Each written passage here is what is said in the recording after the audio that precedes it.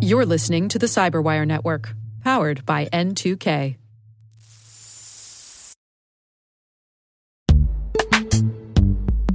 This episode is brought to you by Palo Alto Networks, the leader in cybersecurity. As AI-driven attacks increase, organizations can't afford to have network security that's stuck in the past. Discover how Palo Alto Networks can help you predict what's coming and proactively secure against it with a zero-trust, AI-powered network security platform built to secure whatever, whenever, wherever. To learn more, visit paloaltonetworks.com/network security platform.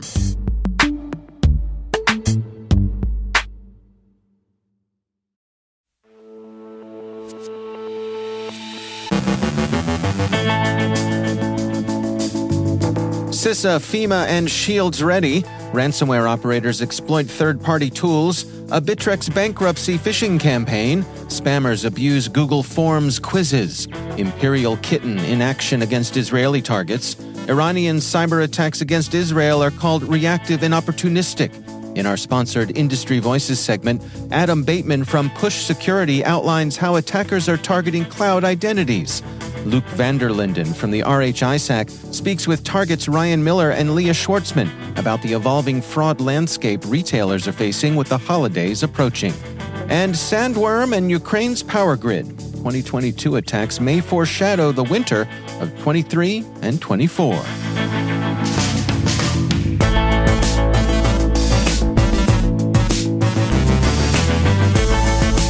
I'm Dave Bittner with your CyberWire Intel briefing for Thursday, November 9th, 2023.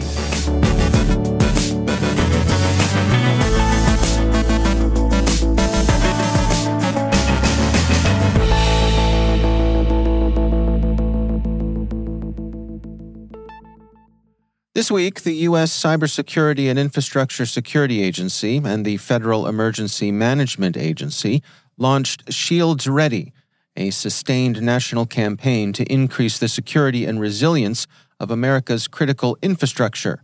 Shields Ready complements CISA's Shields Up campaign. According to FEMA, Shields Ready focuses more broadly and strategically on how to prepare critical infrastructure for a potential disruption and how to build more resilience into systems, facilities, and processes by taking action before a crisis or incident even occurs. The approach encourages critical infrastructure operators to focus on things they can do to drive down risk. First, identify critical assets and map deficiencies. Next, assess risks. Third, plan and exercise. And finally, adapt and improve. Threats to critical infrastructure aren't purely theoretical risks. A bit later, we'll see how they've played out in one of the hybrid wars currently troubling an unhappy world. The FBI has issued a private industry notification outlining recent trends in ransomware attacks, specifically ransomware actors exploiting vulnerabilities in vendor-controlled remote access to casino servers and companies victimized through legitimate system management tools to elevate network permissions. The Bureau says the FBI continues to track reporting of third-party vendors and services as an attack vector for ransomware incidents. Between 2022 and 23, the FBI noted ransomware attacks compromising casinos through third-party gaming vendors. The attacks frequently targeted small and tribal casinos, encrypting servers and the personally identifying information of employees and patrons. Scammers are using the bankruptcy of the crypto trading platform Bittrex as fish bait, Abnormal Security warns.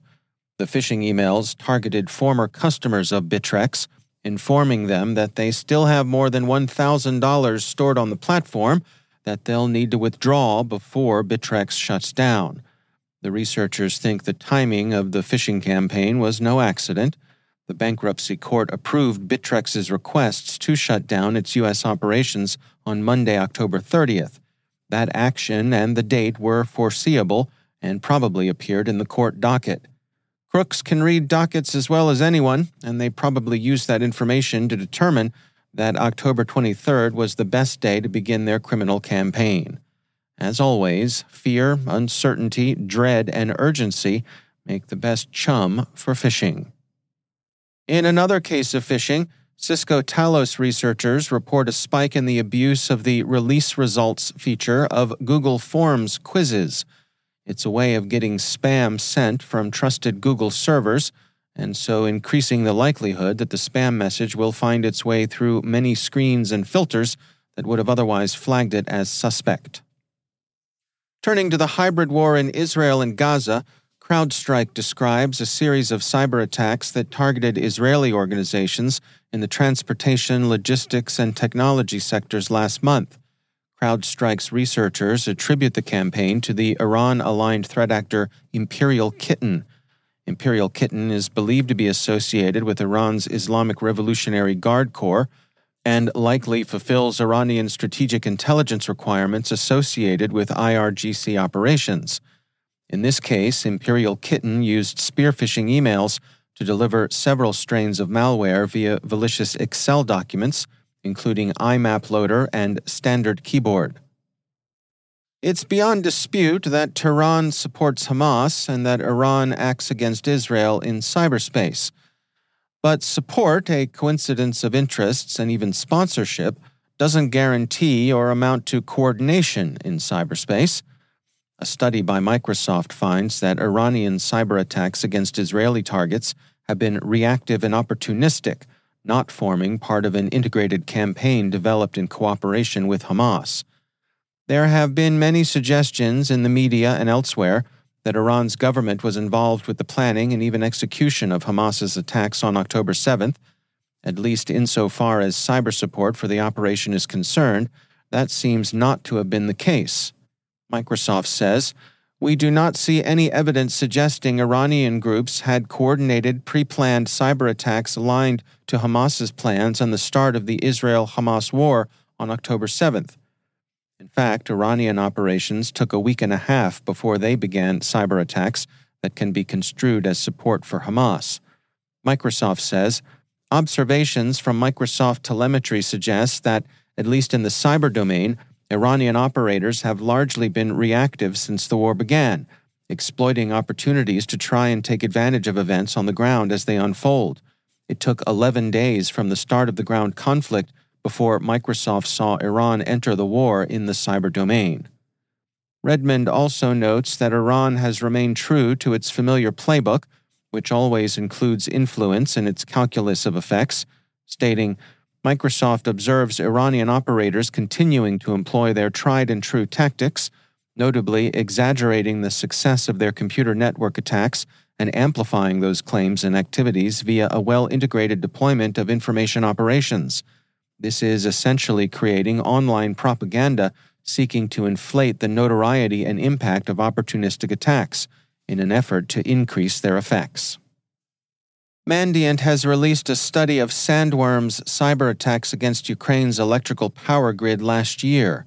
Sandworm, also known as Voodoo Bear, is a threat actor operated by the GRU's Unit 74455.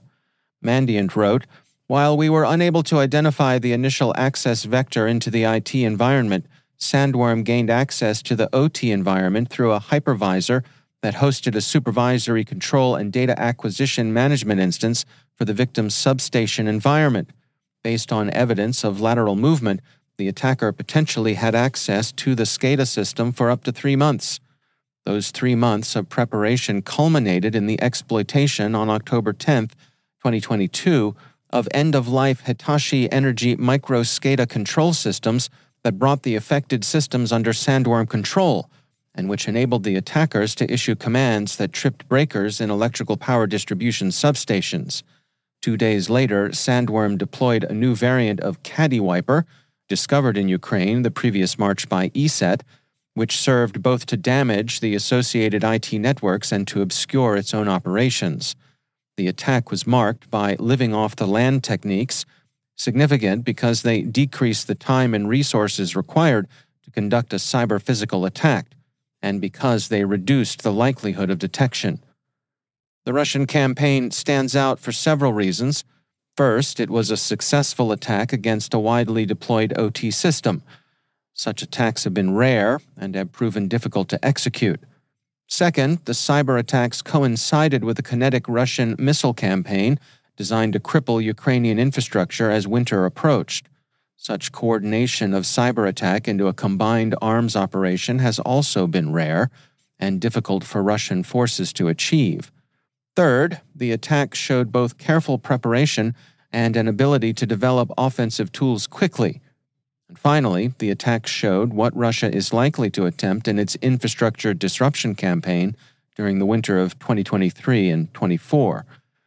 And of course, there's no reason to think any campaign against infrastructure will be entirely confined to Ukraine. Russia's cyber auxiliaries have shown a willingness to pester any country they perceive as sympathetic to Ukraine, and there's no reason to assume that the GRU's regulars will constrain their operations to the combat zone proper. No reason to panic, but as CISA would say, shields up and shields ready.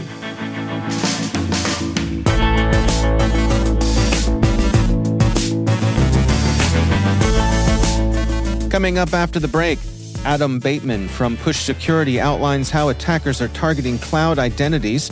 Luke Vanderlinden from the RHISAC speaks with Target's Ryan Miller and Leah Schwartzman about the evolving fraud landscape retailers are facing with the holidays approaching. Stay with us.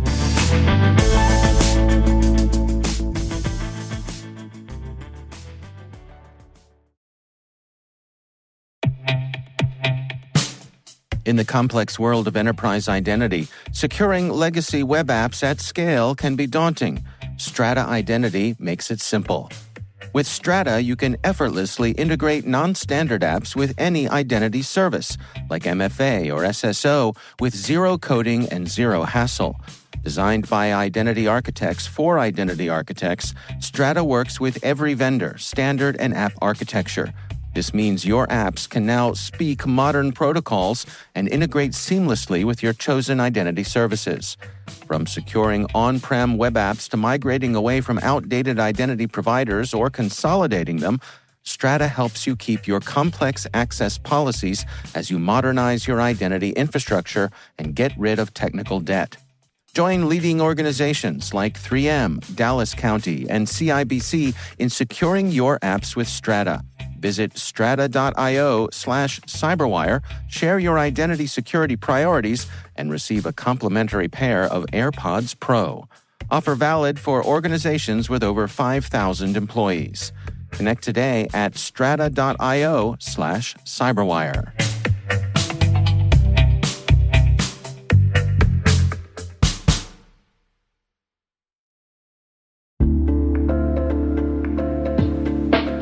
Hey everybody, I want to take a few minutes here and talk about our sponsor, Splunk.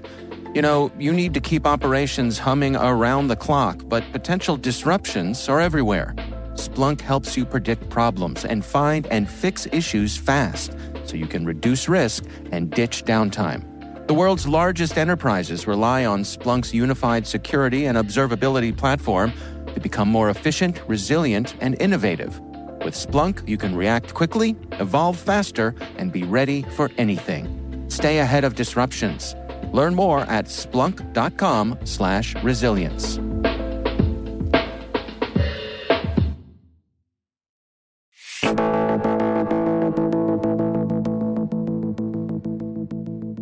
We've seen an uptick in attacks against organizations in the cloud, with notable targets like MGM, 23andMe, and even Okta themselves.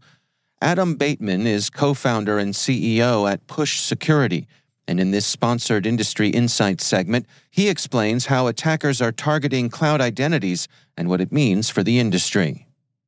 We talk a lot about the identity perimeter, which has become a very, very hot topic, which is really any identity is really online accounts, but anywhere that's internet facing, and that's now the new company attack surface. And attacks here, they've really been happening for quite a long time, but because of the fact that awareness of these types of attacks and detection capability for these types of attacks have not been, as strong as they are in other places, it's been happening a little bit more under the radar. And I think much more recently, and even in the last 3 months, we've seen a real spike in much more publicly facing kind of attacks, things that have happened. So we saw obviously MGM Resorts recently saw Retool, like the automation application, even Okta themselves, and there's not as much detail around that, but it looks like it was a target attack against a support system, which could well be SaaS. And different things like that. So we've noticed attackers really trending in this direction and targeting not just SaaS applications and using the information inside those SaaS applications to gain deeper access into company networks, but also targeting just directly the SSO logins themselves, which once you gain access to, then gives you downstream access to all of the company's most sensitive applications behind that. Can you walk us through how these attacks are typically carried out? Yeah, sure. So, I mean, for the most part, it's not to do with vulnerabilities in the platforms themselves. So it's not a exploit against a patchable bug that's happening in a SaaS application or in an SSO provider. Even though those things do happen, the ones that have been more grabbing the headlines have just been attacks that result in the attacker logging in. So social engineering, phishing, the classic things you've seen, but also password-based attacks like credential stuffing or brute force attacks and password spraying and those sorts of things. And I think in the last part, we recently saw the breach against 23andMe, which obviously had sensitive information on lots of individuals. And the attack there, the attacker took a leaked password from a prior breach and just sprayed that across all the different accounts against 23andMe and managed to gain access to those attacks over time. And that was against a B2C app, so it hit the headlines because of personal data and because of massive account compromise. But exactly the same is possible for any B2B app. Arguably, it's kind of more high impact against a B2B app because with a B2C app, you're in a position where the vendor hosts that, but each person or each individual has their own account with their own data in it. And so in order for you to get access to lots of data, you need to compromise lots of accounts. But with a B2B app, generally speaking, the company has a tenant. And so for the attacker doing that kind of password-based attack, you only actually often need one valid account and you gain access to the entire tenant. Sure, there are different access levels in it. You could be admin or not. But generally speaking, if your goal is to get access to sensitive data, you can stop once you get access to one credential, and then you can use that from there. And so those sorts of attacks are super easy to conduct. What are your recommendations then? I mean, how can defenders best protect themselves against this?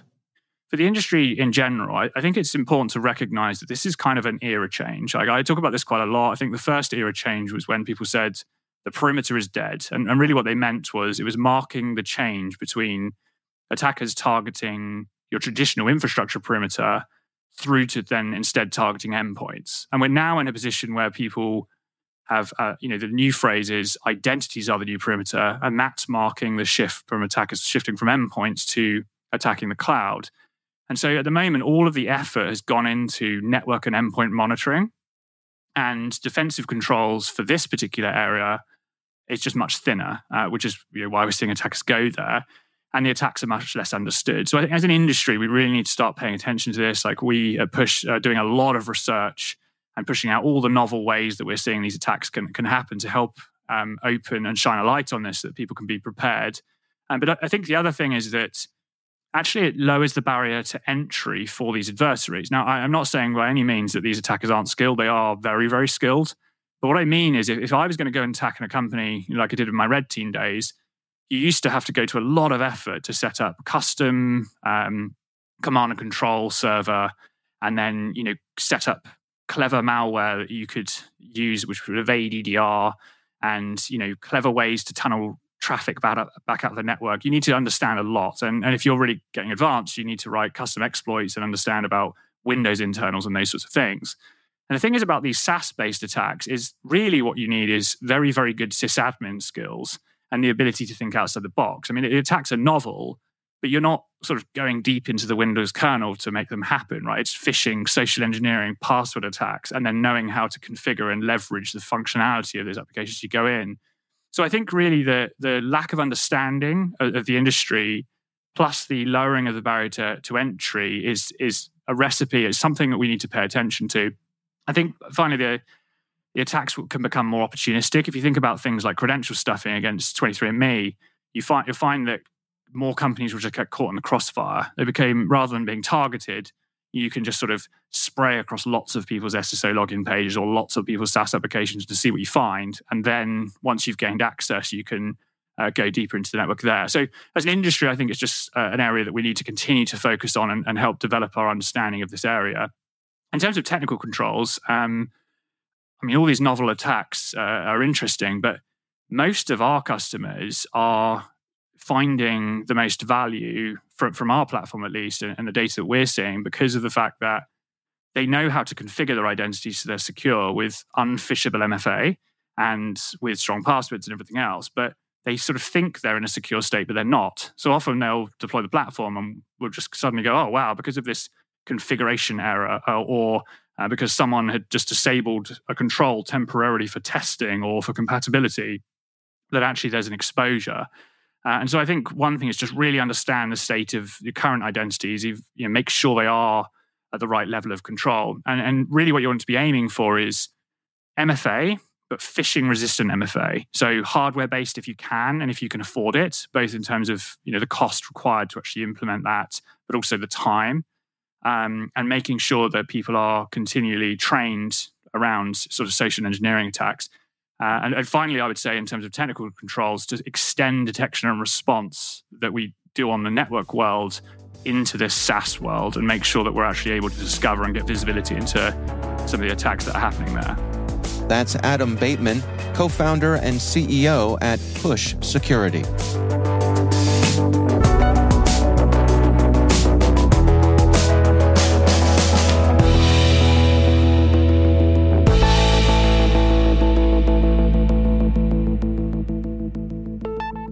Luke van der Linden is host of the RHISAC podcast, and in his most recent episode, he spoke with Target's Ryan Miller and Leah Schwartzman about the evolving fraud landscape retailers are facing with the holidays approaching. We are joined by two members of Target's cybersecurity team, Ryan Miller and Leah Schwartzman. Can you talk to us a little bit about the evolving fraud landscape that retailers are facing these days? Yeah, so I'm sure a lot of people have heard on news, ORC, we're seeing, stores getting hit with these organized attacks across the country at this point. And so, that's not a victimless crime in that sense. We want to protect our guests. And that goes beyond just the in-store fraud that we're seeing. Threat actors are evolving. These rings are organized. And so there's a cyber approach to investigating and mitigating this type of fraud. And so threat actors, they are, organizing across mainstream social media. A lot of people might come across on TikTok or Instagram or Facebook these groups that look suspicious, that are advertising, recruiting, or selling different fraud methods. And that's really escalating these threat actors in communicating with one another. Similar to how we are communicating via social media with our friends and family, threat actors are doing the same. And that's taking what used to be a very central, organized group where they may have to go to their local pawn shop to sell the merchandise to this global economy that they can buy and sell merchandise online. And with sites like eBay, Facebook Marketplace, Craigslist, the ability to monetize stolen goods in a very quick way, very anonymously, has led to this increase in crime opportunities for these threat actors.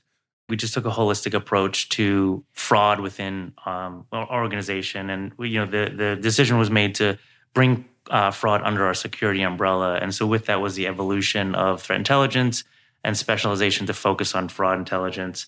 And really it became a need for us to understand that threat landscape, right? We need to understand what the threat actors are doing so we can defend against what those threat actors are doing. Right? The same concepts of how we track phishing and malware and, APT groups, we need to apply that to fraud. So if you don't have dedication there, right, it becomes this secondhand approach, which a lot of, Intel teams, I think, are initially set up like that. So as the landscape evolved, as fraud became more prominent, as we decided to take a stronger look into that from a security perspective, we had to dedicate fraud analysts to Intel analysts to really look at that intel and pull it into the organization. Yeah, we really aren't reinventing the wheel here. We are using that standardized collection methodology that traditional CTI teams are focusing on and just mapping that to fraud. And that's going to look very different dependent on your organization. what experiences that you have for your guests. Nowadays, with all these omni-channel experiences, guest pickup, drive up, same day delivery, although that's great for our guests, it's also exposing us to opportunity for threat actors to abuse those systems. And so leveraging what you know about your own internal environment, we know our environment better than anyone else. So leveraging those business partners outside of security to really understand how their systems flow, what point are, our guests seeing this, how are guests impacted by different decisions that we make, and then taking that externally to say, okay, are we seeing any discussion of threat actors talking about these bypasses, these abilities to commit fraud against us in these variety of different ways? And that really is standard intelligence collection that can be applied to fraud. And once you gain that initial collection, it'll start flowing in. There's an endless pool of chatter out there, of methods being sold, guides, threat actors talking about it. So once you establish that initial collection from a fraud perspective, you're going to start to get that actionable intelligence to share with your business teams. And I'll just chime in that, within the threat landscape, we're seeing the lines being blurred, right? Like cybercrime is crossing over into fraud, vice versa, right? Like the handoff is not, it's not separate anymore. And so by having a dedicated fraud analyst, as well as a traditional threat intelligence analyst share the same platforms, the same tools, the same services, and we're ingesting all of that data, the correlation of that data from what we might say is only fraud is not turning out to be only fraud, right? You have broader visibility. And so you might see some of the tools that are used for DDoS, a botnet or something, right? That might also be leveraged to launch ATO attacks, right? And so if you have these indicators from that, you can see that if they were completely separate, you're going to miss some of that visibility. Same concept as like when fraud sits in some other corner of the organization than security does, you're not going to have that collaboration that you need to combat the threat. Again, you mentioned all the different ways now that retailers serve their customers, and even smaller organizations, smaller retailers also have to do those things, but they might not have the resources as a Target might. Do you have any advice for a smaller company that wants to get involved in this? Yeah, start with that first area of focus. And, a lot of the help of the RHISAC, people share information. People are sharing trends that could be out there in regards to how threat actors are operating. So take that information back to your organization and build out what we call a kill chain. And so that's, once again, applying your traditional cybercrime to fraud and map out, okay, if I was a threat actor hitting my organization or a specific process within my guest flow, how would they be able to bypass the controls that we might have in place? And really visualizing in that kill chain flow is going to help you as one analyst to say, okay, who are the business partners within the organization that I need to basically make friends with to say, hey, your system is allowing threat actors to abuse X, Y, and Z. Maybe we need to have discussion around changing that process or flow without impacting the guest. And so all it takes is one analyst to begin to dive into that data. And once you have that key fraud focus area, it's really going out and getting that collection. So scraping those Telegram, the Discord, the social media channels, where these threat actors are living in that ecosystem that they're communicating within, leveraging that, pulling that in, and then applying that to your own organization. And it's a little time consuming on the front end, but once you have that pre-established collection and visibility, it'll start to flow and it'll become very clear where you need to prioritize your efforts within your own organization as well. So all this being said, we are about to enter the busiest season of the year for retailers. How is Target preparing for the holiday season? I love this question. We get asked this every year, but we don't do a lot different, right? Like we take the approach of like, let's just see as much as we can all year long, right? Because the way that the fraud landscape has shifted, really the cybercrime landscape has shifted, is that they don't stop, right? So yes, they ramp up a little bit, but really for us, it's just really scrutinizing data a little bit more, right? So things that might have been a lower threshold in March and April are now going to be, hey, let's scrutinize this a little more. What activity is really going on here, right? So take ATO, for example.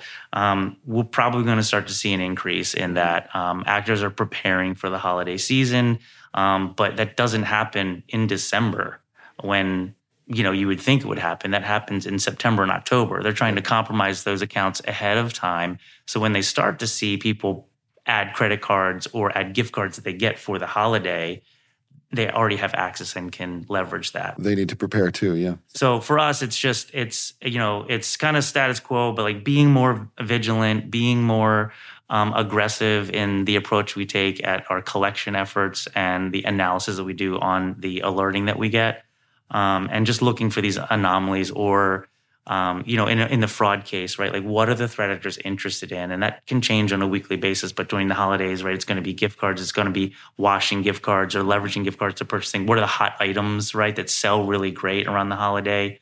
And how are they trying to hide in the mix of the heavy volume of traffic, right, that comes to our organization during the holiday season? And they're trying to kind of fly below the radar. So those are really the things that we're focusing on to get ahead of the holiday. And part of intel collection on that is knowing what items are being launched across the industry. So whether it be like the hot commodity items for the resale value, so getting ahead of what those trends could look like to pre-establish that visibility internally can help mitigate it before it becomes a fire drill during the busiest season.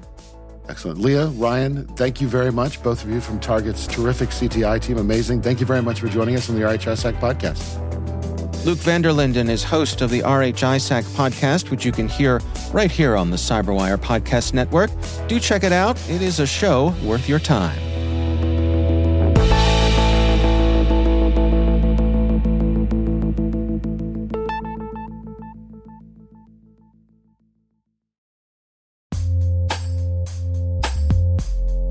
With over 8,000 threat hunters analyzing over 65 trillion signals daily, Microsoft works tirelessly with the federal government to keep our nation's data secure. This 30-plus year partnership is driving mission innovation that is secure by design. Whether optimizing your existing defenses or tackling advanced threats with AI, Microsoft gives you the intelligence and the automation you need to defend at mission scale. Let's work together to stay ahead of emerging threats and secure your mission anywhere. Learn more at aka.ms/fedcyber. That's aka.ms/fedcyber.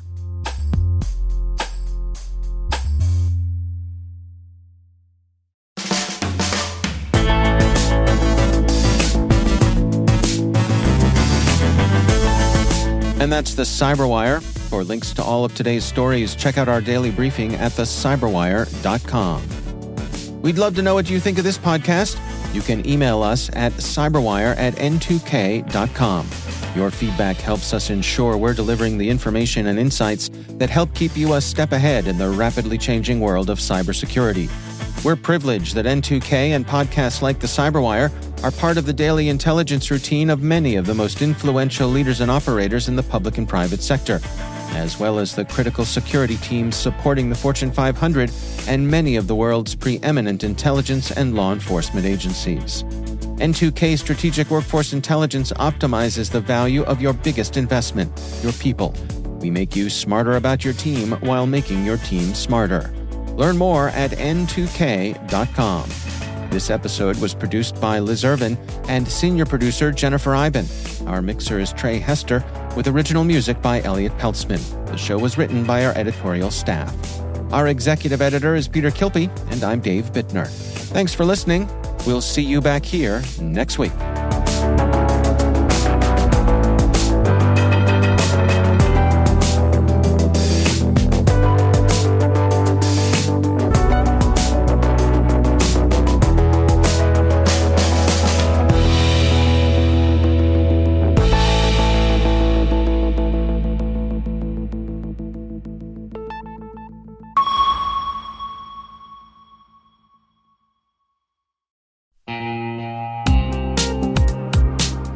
Managing the requirements for modern security programs is increasingly challenging and time-consuming. Enter Vanta. Vanta gives you one place to centralize and scale your security program. Quickly assess risk, streamline security reviews, and automate compliance for ISO 27001, SOC 2, and more. You can leverage Vanta's market-leading trust management platform to unify risk management and secure the trust of your customers. Plus, use Vanta AI to save time when completing security questionnaires.